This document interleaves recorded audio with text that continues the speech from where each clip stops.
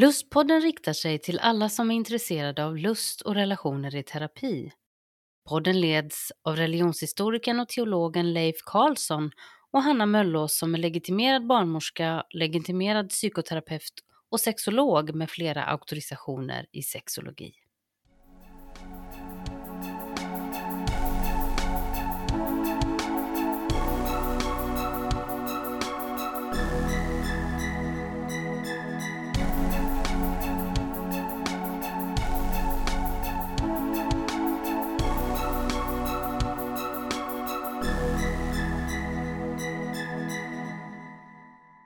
Dagens lustpodd spinner vidare på de senaste avsnitten. Där har vi bland annat blivit gästade av P.O. Evrell som berättade om hur egentligen hela hans världsbild förändrades när hans son kom ut som gay. Men vi tar även avstamp i avsnitt 117 som kallades för Jag fattar ingenting. Och dagens avsnitt har vi kallat för Jag fattar fortfarande ingenting.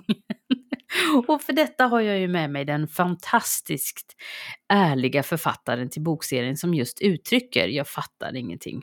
Så välkommen Leif. Tack så hemskt mycket. Det låter ju nästan som något slags självbiografiskt verk på något sätt.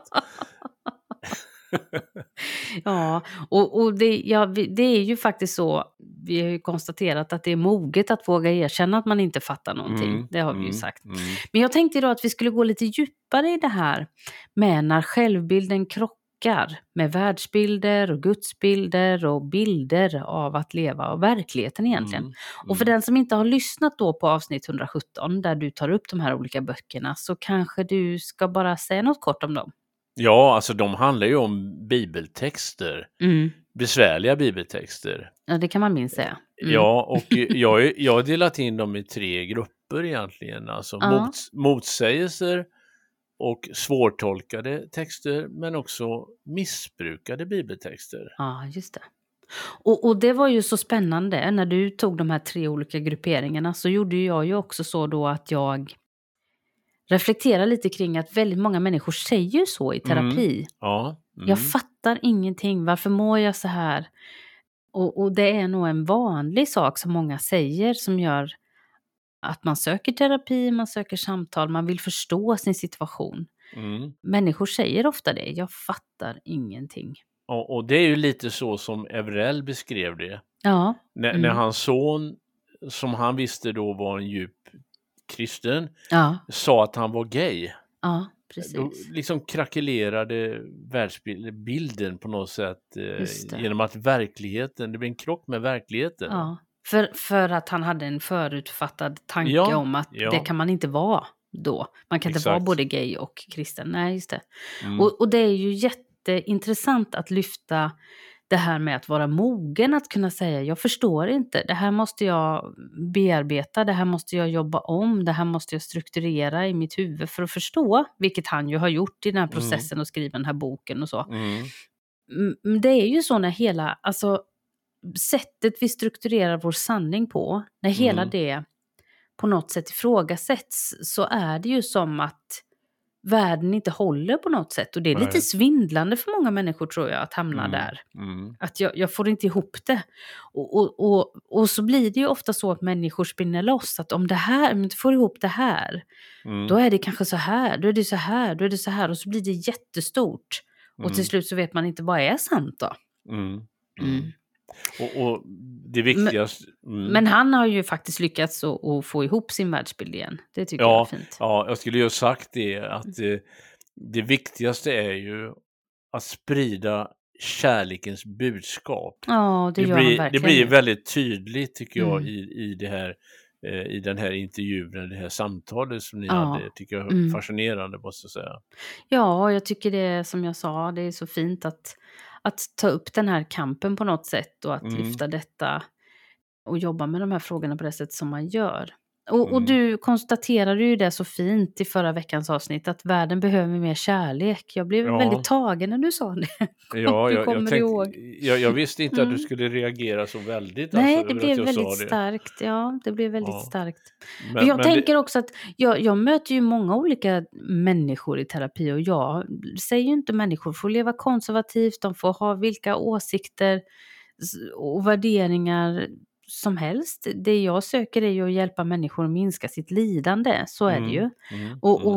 Så det är ju inte liksom att jag bedriver någon propaganda eller agenda egentligen det här. Men att förstå sig själv, det är jätteviktigt. Och att våga göra ett omtag så som PO har gjort, det är ju verkligen att vara mogen. Men nu är det så här inför det här avsnittet att vi har fått in en del lyssnarfrågor som har kommit efter ditt avsnitt om Jag fattar ingenting. Ja, det låter ju väldigt spännande måste jag säga. Så jag tror jag får börja med ett brev från Tim som skriver så här. Hej, tack för en intressant podd. Jag undrar Leif, alltså det är ställt till dig. Ja. Vilka bibeltexter skulle du säga är svårast att förstå? Och varför är just de svårast? Personligen så tycker jag det svåraste är hur människor läser Bibeln. Jag tillhör dem som blir rädd när människor läser varje bokstav och inte lyssnar på ramarna. Det kan jag verkligen hålla med om. Men om jag skulle säga någonting generellt om svårtolkade bibelställen så skulle jag nog säga att de här texterna som beskriver Guds allmakt och godhet kontra då verkligheten med lidande och svårigheter. Jag tänker på Jobs bok som vi har haft uppe tidigare, hur han kämpade med den här tanken om den allsmäktige guden som är god. Och han ställer frågan, varför tvingas jag då genomgå detta lidandet eftersom jag tror på denna Gud? Så Jobs bok, det är ju en både fascinerande men också en utmanande och svårtolkad bok. Och man kan väl tänka att det är väl det som egentligen blir svårt för människan i alla tider att försöka förstå. För det, på något sätt handlar det också om mening. Exakt. Vad är meningen då? Det är en tidlös fråga egentligen.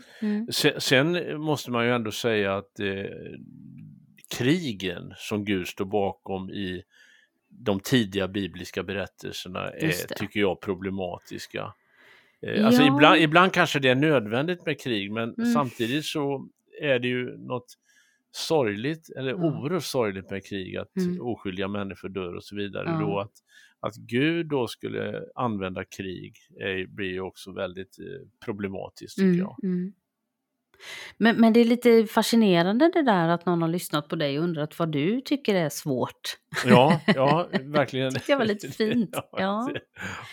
Men jag kan ju också hålla med den här brevskrivaren Tim just om att det är svårt när människor läser varje bokstav, och du gjorde ju det ganska tydligt i avsnitt 117 där att det handlar väldigt mycket om hur vi läser. Och jag tänker ju då på de här missbrukade texterna, att folk har läst de här texterna och tillämpat dem på ett sätt som har blivit förtryckande då. Olika grupper som har blivit förtryckta. Jag tog ju upp, tror jag, exempel på att man har kunnat försvara slaveriet till exempel med hjälp av bibeltexter och försvara liksom förtryck av kvinnor och så vidare som gör att de här texterna kan bli väldigt problematiska då om man läser dem och tolkar dem på ett sådant sätt att de blir destruktiva. Ja, precis. Och sen har vi fått ett till brev från en person här som inte vill uppge sitt namn. Det står så här. Hej Lustpodden. Jag är muslim men gillar er podd för jag märker att det finns så många likheter med hur ni och jag tänker. Hanna, du säger ofta att du blir missförstådd när du säger att du är sexolog och kristen. Att människor utgår från en massa tankar om detta kring dig. Men då skulle du testa att säga att du är muslim som gillar sex. Det är alltid svårt. Hur tycker ni att man ska tänka när andra inte fattar mig? Det är alltså inte jag som inte fattar någonting utan de som jag möter. Det var väl ett fint brev? Det var ett väldigt fint brev och det är en väldigt svår problematik eftersom människor har alltså förförståelse eller fördomar. Man anser att man vet någonting om exempelvis islam och så visar det sig att det, om man undersöker noga, att det är liksom bara fördomar egentligen. Ja, precis. Ja. Jag tycker det är jätteintressant för jag tänker att det ofta blir så Ja, och jag tänker till exempel då att islam, liksom judendom och kristendom, ser ju sexualiteten som en Guds gåva. Som inte bara, så att säga, är till för reproduktion utan också för njutning, glädje, kärlek. Ja. Det finns alltså en positiv syn på sexualitet inom alla de här 3 religionerna. Sen att det finns ramar kring sexualiteten, det är en helt annan sak. Va? De kan man ju ha olika uppfattningar om. Ja. Men jag tycker att det är intressant också utifrån det här med vilken typ av text. För du pratar om det här med missbrukade texter som används för att liksom förnedra människor eller förtrycka människor.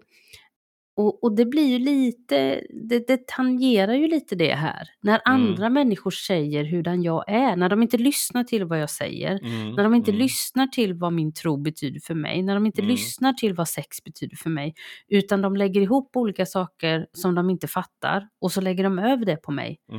Det är ju någonting ganska hemskt egentligen, för det är väl egentligen det som blir fördomar.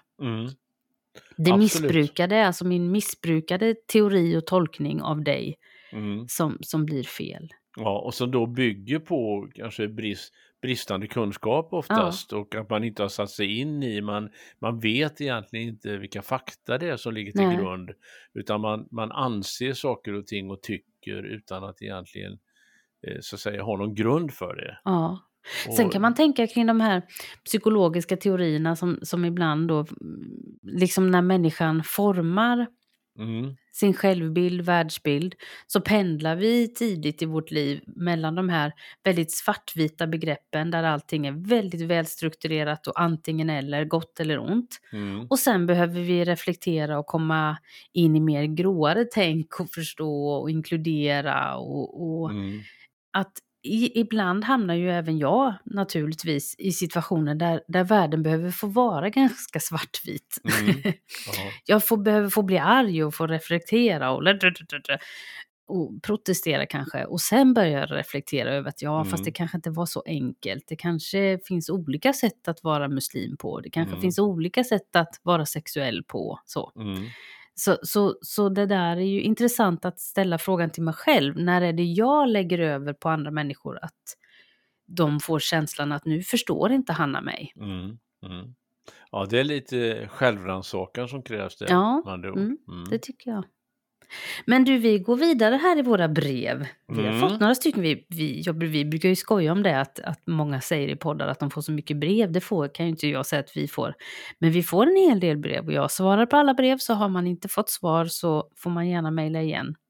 Men det är ju så att det ibland kommer brev där man inte vill att vi ska lyfta det i podden. Det kan vara att man ställer en fråga. Och jag kanske ska upprepa det att jag kan inte alltid svara så långt på alla de här mejlen som kommer. Men jag svarar på alla mejl. Men nästa mejl kommer från signaturen jag tror det är kört. Det låter ju kanske lite jobbigt. Det lät inte så där väldigt upplyftande. Nej, faktiskt inte. Och mejlet låter så här. Jag fattar verkligen ingenting. Jag kommer nämligen från ett väldigt strängt religiöst sammanhang. Och jag måste få säga att jag har fått med mig mycket bra. Jag har många bra vänner. Men jag har alltid känt mig fel. Och då menar jag alltid. Jag vet inte hur det känns att vara i balans eller att känna sig själv bra. Jag skulle gärna vilja gå i terapi men jag har inte råd. Och på vårdcentralen så tror jag inte att de fattar mina problem. Så snälla, skulle ni kunna prata lite om mig i podden? Eller säga vad jag ska göra i alla fall. Min svåraste fråga är, hur ska jag kunna lita på mina känslor? Hur vet jag vad jag vill och vad som är från köttet? Vad som bara är egoistiskt. Som till exempel nu så har jag träffat en person och vi dejtar lite. Men jag känner inget. Men så tänker jag, det kanske är bra. För kärlek har jag fått lära mig är ju att vilja. Att ta bra beslut. Inte att känna rätt. Det har man i alla fall sagt hela min uppväxt. Är det okej? Liksom. Oj, vad tänker du, Leif? Nej, jag tänker liksom att den här personen då, frågeställaren här, kanske liksom upplever att det finns oändligt många krav som man är utsatt för och man ska leva upp till någonting. Och i sådana miljöer där det liksom ställs alla de här kraven, då känner man ju till sist att det är på något sätt att man klarar inte av det här alltså. Och så kommer de här skulden in alltså, precis som den här frågeställningen liksom på något sätt andas. Det här att jag klarar inte av det här helt enkelt. Men jag skulle vilja lyfta in en tanke till det här när man säger, för jag förstår vad den här personen har hört, det här att det sägs ofta i religiösa sammanhang att kärlek är en viljehandling. Det är inte en känsla, därför att man är ofta rädd för att känna för mycket, för då kanske man gör saker som man inte borde, får man lära sig. Det är intressant, för att bara skjuta in det. Det är intressant det där att det finns ju en slags rädsla för känslan i det resonemanget. Att känsla liksom på något sätt är ingenting man ska bygga någonting på. Men det tycker jag är lite förrädiskt det. Känslan är ju något underbart egentligen. Ja, men jag skulle vilja säga att det inte bara är förrädiskt, det är förnedrande och det är omänskligt att inte få känna. Ja, om man nu tror på Gud, så har ju Gud skapat oss för att vi ska kunna ha känslor. Så att det blir väldigt motsägelsefullt. Ja, och liksom, jag tycker det är så obehagligt det där att man är så negativ mot känslor. Det blir så viljemässigt och det blir, ursäkta uttrycket, känslokallt. Ja, faktiskt väldigt, och det blir farligt, tror jag. Det blir lite samma sak som vi pratade om det här när människor pratar om den homosexuella livsstilen. Att det är ju ett val, på samma sätt att kärlek är ett val. Och då är det som att då ska jag gå emot det jag känner. Alltså, det finns ju någon slags illusion om att det går att styra begären här. Alltså, samtidigt så utstrålades det en skräck för att om jag känner begären så kommer de ta över mig själv. Alltså om jag börjar äta så kommer jag äta upp allt som finns. Om jag börjar ha sex så kommer jag ha sex med alla. Så då måste jag istället kontrollera bort njutning och allt som har med känsla och längtan att göra. För den är på något sätt inkörsporten till lössläpphet och frosseri. Jag har ju haft lite mejlkontakt med den här personen och jag kan ju tyvärr inte då driva terapi på det här sättet, men jag tycker det var fint att personen ville att vi skulle prata om det. Så jag tycker vi stannar lite här, för jag möter ju dem ibland då som tänker att man till exempel bestämmer sig för att jag ska inte känna, jag ska göra så här som jag får lära mig att jag ska göra. Så ska jag inte känna, och så har jag siktet inställt på någonting. Och om jag lyckas med detta så kommer jag bli belönad, jag kommer bli välsignad, det kommer bli bra. Och så gör man allt det här, och så till slut efter många, många år så upptäcker man att men det blev ju inte bra. Nej. Och då börjar man verkligen känna, men vem är jag, vad vill jag? Och får jag ens bry mig om vad jag vill? Den här personen tar ju upp ordet köttet. Det är kanske du som bibelkunnig vill förklara vad den antagligen menar med detta. Det är komplicerat, va? Men jag skulle vilja säga så här väldigt enkelt att man tänker sig då liksom att det finns en slags syndigt begär i oss. Och för den kristne handlar det om att detta begär inte får ta makten över mitt liv. Istället är ju det Gud som ska liksom på något sätt ha kontrollen eller makten i mitt liv. Men det blir liksom en ständig kamp där. Just det. Som man går in i. Och ungefär så skulle jag vilja beskriva det. Alltså, vem är det som har makten över mitt liv? Ja, men jag tycker att det som är så synd här, det är att det blir ingen balans i det. Utan antingen så är man slav under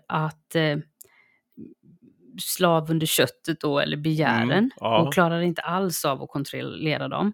Eller så blir man slav, ursäkta uttrycket, under Gud, om du förstår vad jag menar.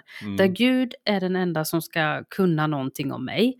Och det är väl fint för många människor att känna sig trygg i det. Men när jag inte känner mig trygg i det, när jag känner att det går emot vad jag skulle vilja, då blir det ju en väldigt konstig situation att jag inte får lyssna på begären, lusten, viljan, önskan. Bara för att jag lyssnar på den så kommer ju inte jag liksom översvällas av att göra en massa saker.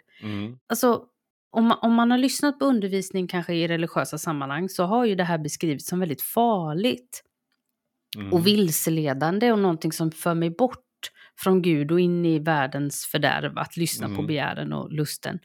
Och då är det ju väldigt svårt att komma i situationer jag tänker, nu ska jag börja lyssna på vad vill jag? Alltså man kanske vet vad man vill, men man tror inte att man får känna som man känner. Nej. Och det är ju så, omgivningen har ju påverkat oss jättemycket. Alltså omgivningen påverkar ju då, och den här läran som har fått lära sig har påverkat mig i hur får jag tänka om min kropp och vad jag vill. Och vi har ju ibland talat om det här med internaliserad fobi och internaliserad homofobi.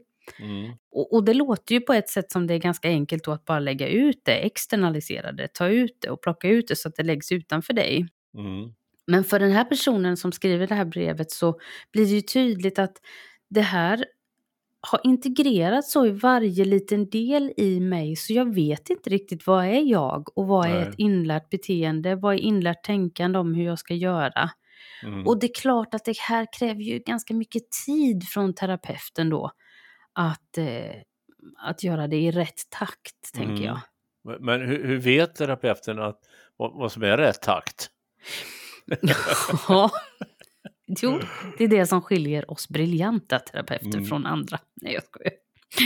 Jag tror att man måste... Nej, jag skojar inte alls. Det är en ganska tydlig åtskillnad faktiskt. Jag tror att man måste bedöma hur mycket ångest, hur mycket oro, hur mycket rädsla väcker det för patienten när den börjar ifrågasätta tron, uppväxten, föräldrarna, men också Gud. Alltså, för jag möter ju dem där när de börjar ifrågasätta så har de en gudsbild och en världsbild och en syn på sig själva som att ja, men det är klart att man får tänka så här. Det är väl inget konstigt. De rubbas inte i sin trygghet. Medan det finns patienter och människor som kommer med berättelser där bara att tänka så här gör att det väcker liksom jag har svårt att andas för Gud ser ju mig hela tiden. Och så väcker det. Och då måste man ju, när man märker det, då måste man gå sakta fram och trygga. Och att hitta liksom en balans på något sätt. Och det handlar ju också om hur vi talar om varandra. Ja, verkligen. Ja. Jag tänker på att du ofta jag tänker också på när du talar om begären. Så brukar ju du ibland peka på likheterna mellan mat och sex. Absolut, just det. Även här kanske vi kan ha någonting att lära oss. Ja, därför att ibland så har jag en känsla av att en del kommer till mig så säger de så här, men jag förstår inte riktigt var jag fått de här tankarna från. För det är aldrig någon som har undervisat. Jag har inte hört så mycket undervisning om det här, men det har varit tyst om det eller så. Men ändå har jag fått med mig någon slags tanke om hur jag ska göra och att jag inte får tänka. Men det är ingen som har sagt att jag inte får tänka, men det är ändå konsekvensen har blivit att jag tror att det är så. Och då tänker jag lite på de här små signalerna som hela tiden sker. Om vi tar det här med mat då till exempel. Så kan ju människor prata om att mat är bra och vi ska liksom njuta av det och så. Men så, alltså det är inte ofta man sitter och äter med människor runt ett bord. Där ingen under hela måltiden kommer säga någonting om hur mycket mat man har tagit, hur lite man har tagit. Om man tar om mat för 4:e gången så är det alltid någon som vill liksom ursäkta sig och säga jag har inte ätit någonting innan idag så jag behöver få äta. Som att det måste rättfärdigas hela tiden. Och de där små sakerna som vi säger som vi inte tänker på kanske egentligen, de påverkar ju vår synsätt. Och jag tänker att det handlar inte alltid om vad har jag fått lära mig till exempel om kärlek och sex, utan det är de här små sakerna som är ganska omedvetna som vi snappar upp från vår familj och vår omgivning, och så integreras det med hur vi formar vår bild av kroppen och behärskningen och kontrollen och njutningen, tänker jag. Alltså hur vi talar om människor som har mycket sex, eller icke-normativt sex, eller äter mycket eller lite, tränar mycket, lite och så vidare. Alltså om vi börjar rannsaka oss själva så är det väldigt mycket vi tänker, tycker, tycker och säger och uttrycker som handlar om hur vi själva eller andra hanterar sina begär. Och det är klart, vi skapar ju miljöer då. Ja. Jag tänker på den här brevskrivaren också, som man liksom växer upp i en miljö och påverkas av en miljö som har väldigt starka åsikter om begäret till exempel då, va? Och det är klart att det formar ju liksom på något sätt hela mitt tänkande. Ja, precis. Så att där är ju liksom problemet, skulle jag vilja säga. Jag skulle nog vilja säga faktiskt, för att vi inte ska komma ifrån brevskrivaren helt och hållet, så jag har ju som sagt mejlat med den här personen lite. Och jag skulle vilja säga att den som känner igen sig i hur brevet är skrivet, så tänker jag att kärlek måste få vara någonting som både visas i handling och som måste få kännas i känslor. Och det är självklart att jag möter människor som kan säga, jag känner kanske inte sådär jättemycket, men jag vet att jag vill vara med den här personen till exempel. Då tänker jag, då är väl det kärlek. Men jag vet också människor som tänker, ja men jag känner nog för mycket, det är nog farligt. Så här mycket ska jag nog inte känna, för att då det är nog den här personen jag ska vara med istället, som jag inte känner så mycket för. Då tänker jag att man har gått för långt i sitt beskrivning om det här med val eller liksom. Jag tror att vi måste få lyssna till våra känslor också. Sen inte låta dem vara det enda vi lyssnar på. Vi behöver lyssna på vad som är förnuftigt och vad som är sunt och vad som kan bli bra i längden och allting sådär. Det är självklart så. Men att förneka oss känslor, det tror inte jag på. Faktiskt. Nej, det handlar med andra ord om en sund balans mellan vilja och känsla. Ja, precis. Och jag tror inte att man kan tänka logik eller känsla. Förnuft eller känsla. Jag tror att det vi behöver träna på och få ihop de här två delarna i oss. För att det är då, och när de inte känner varandra, förnuftet och känslan, om vi säger så, det är då vi hamnar här. Jag fattar ingenting. Jag tänker faktiskt på ett citat där från Robert Broberg. Ja, han säger så här, liksom att, eller han sa så här, att frågan är vad som ska styra mitt liv. Förnuftet eller känslan. Jag har bestämt mig för känslan, för jag tycker det är mest förnuftigt. Ja, han var klok, den mannen. Jag tycker jag är genialiskt. Ja, det är det faktiskt. Det går ju verkligen i hand i handsken med det vi säger här nu. Ja. Du, det kom till ett till brev. Som kommer in lite på det här med gudsbilder då. Kära Lustpodden. Ni sa, jag tror det var Hanna som sa, att det nästan är omöjligt att läsa hela Bibeln och samtidigt få en bra gudsbild. Kan ni prata lite mer om detta? Jag har insett att jag har gått runt och faktiskt är rädd för Gud. Samtidigt som jag alltid har sagt att Gud är god. Men ju mer jag lyssnar så tror jag att den Gud jag trott på egentligen är ganska elak och faktiskt lite opålitlig. Just nu känner jag mig vilsen och måste säga att det väcker ganska mycket oro. Får man tänka så här? Kram. Ja, då skulle jag vilja svara direkt att självklart får man tänka så. Ja, det vore ju hemskt. Tänk om vi sa, nej det får man inte. Nej, men då har vi återigen den här underbara boken, Jobs bok. Just det. Han tänker ju högt alltså för Gud och ganska han är provokativ helt enkelt. Han brottas med en Gud som påstår sig vara allsmäktig och god, men som samtidigt tillåter att Job lider. Precis. Och det blir ju en krock här i gudsbilden kontra verkligheten, som vi sa innan. Och för en kristen är förstås den gudsbild vi möter i Jesus väldigt väsentlig. Just det. Det blir ju liksom på något sätt den gudsbilden som är den gudsbilden som man landar i som en gudsbild som man verkligen vill leva med. Och då tänker jag på Jesu utgivande osjälviska kärlek, hans omsorg om de svaga och marginaliserade i samhället.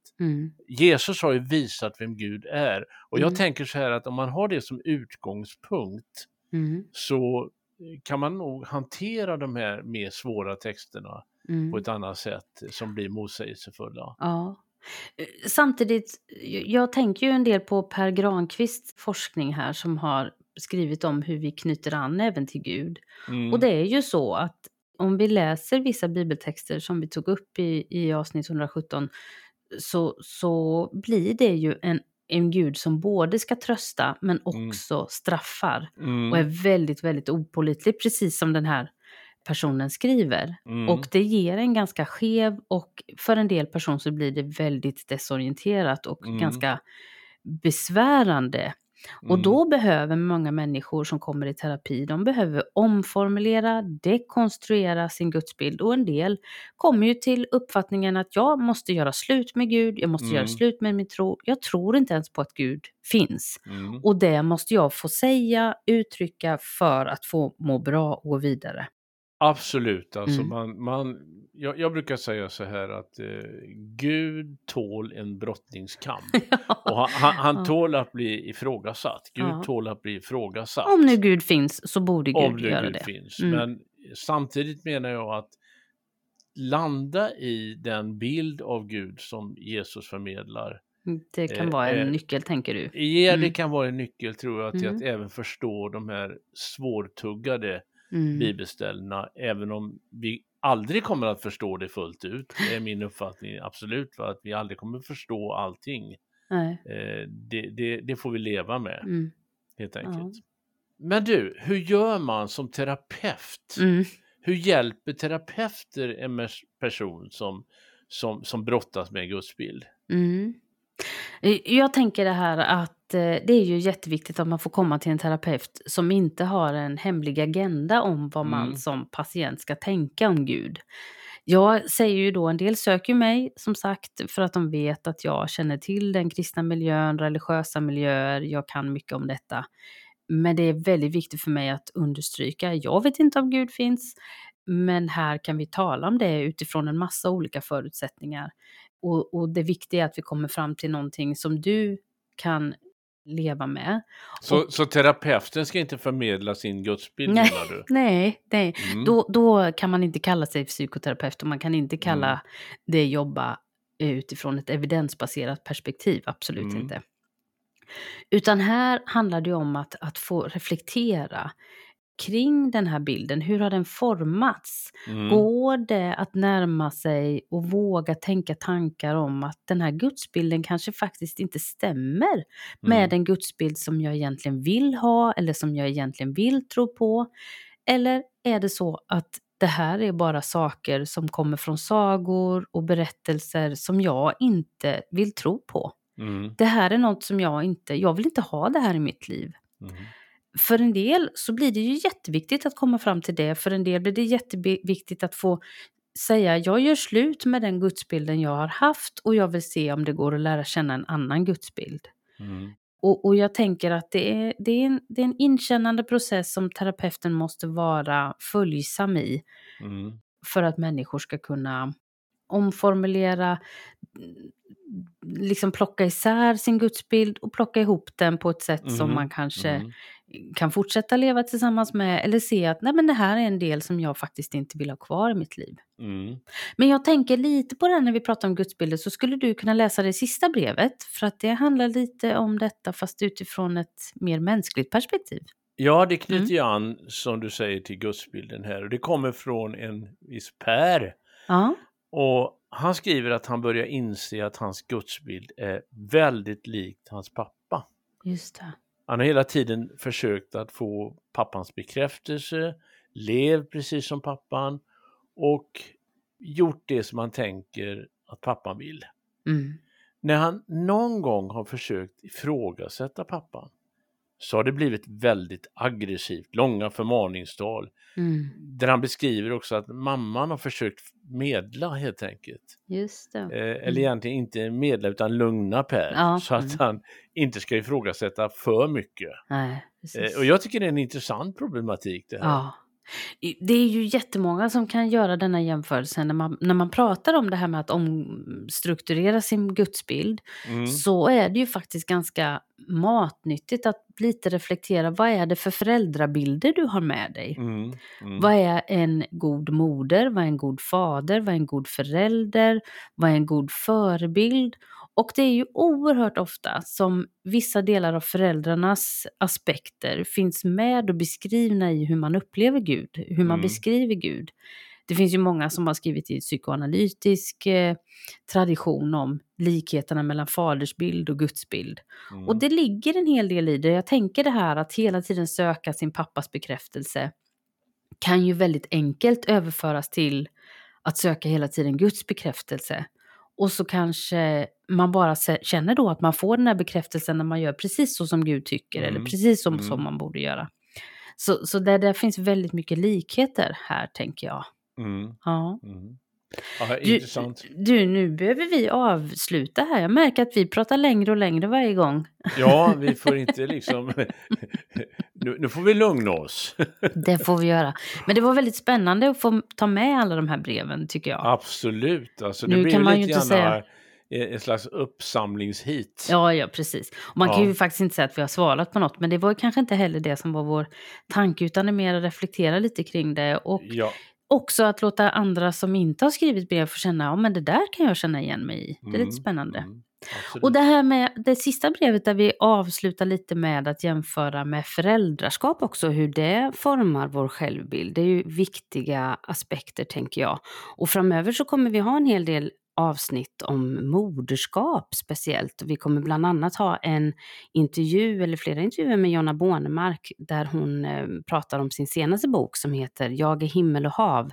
En filosofisk undersökning av graviditet, liv och jagets gränser. Hon är ju en välkänd professor i filosofi, så det känns väldigt spännande. Nu har ju varken du eller jag varit gravida eller är mödrar. Men utifrån våra mänskliga empatiska förmågor så kan vi reflektera kring detta ändå, tror jag. Det rör ju sig verkligen kring de stora existentiella frågorna. Exakt, verkligen sexistentialism som vi har pratat om. Du, men innan det så tänker jag att nu här under våren 2023 så har det ju varit en serie på Uppdrag granskning som heter Hårt sex. Och jag skulle gärna vilja att vi i nästa avsnitt reflekterar lite kring det och deras sätt att hantera ungdomars sexualvanor idag. Jag tycker att det är väldigt intressant. Så jag tänker, skulle det vara okej att vi börjar i den änden? Jag tycker att det låter väldigt viktigt och intressant, måste jag säga. Ja, så det blir jättebra. Men du, då hörs vi nästa vecka och så tackar jag för det här avsnittet. Ja, tack ska du ha. Ja, tack. Hejdå. Ha det så gott. Hej.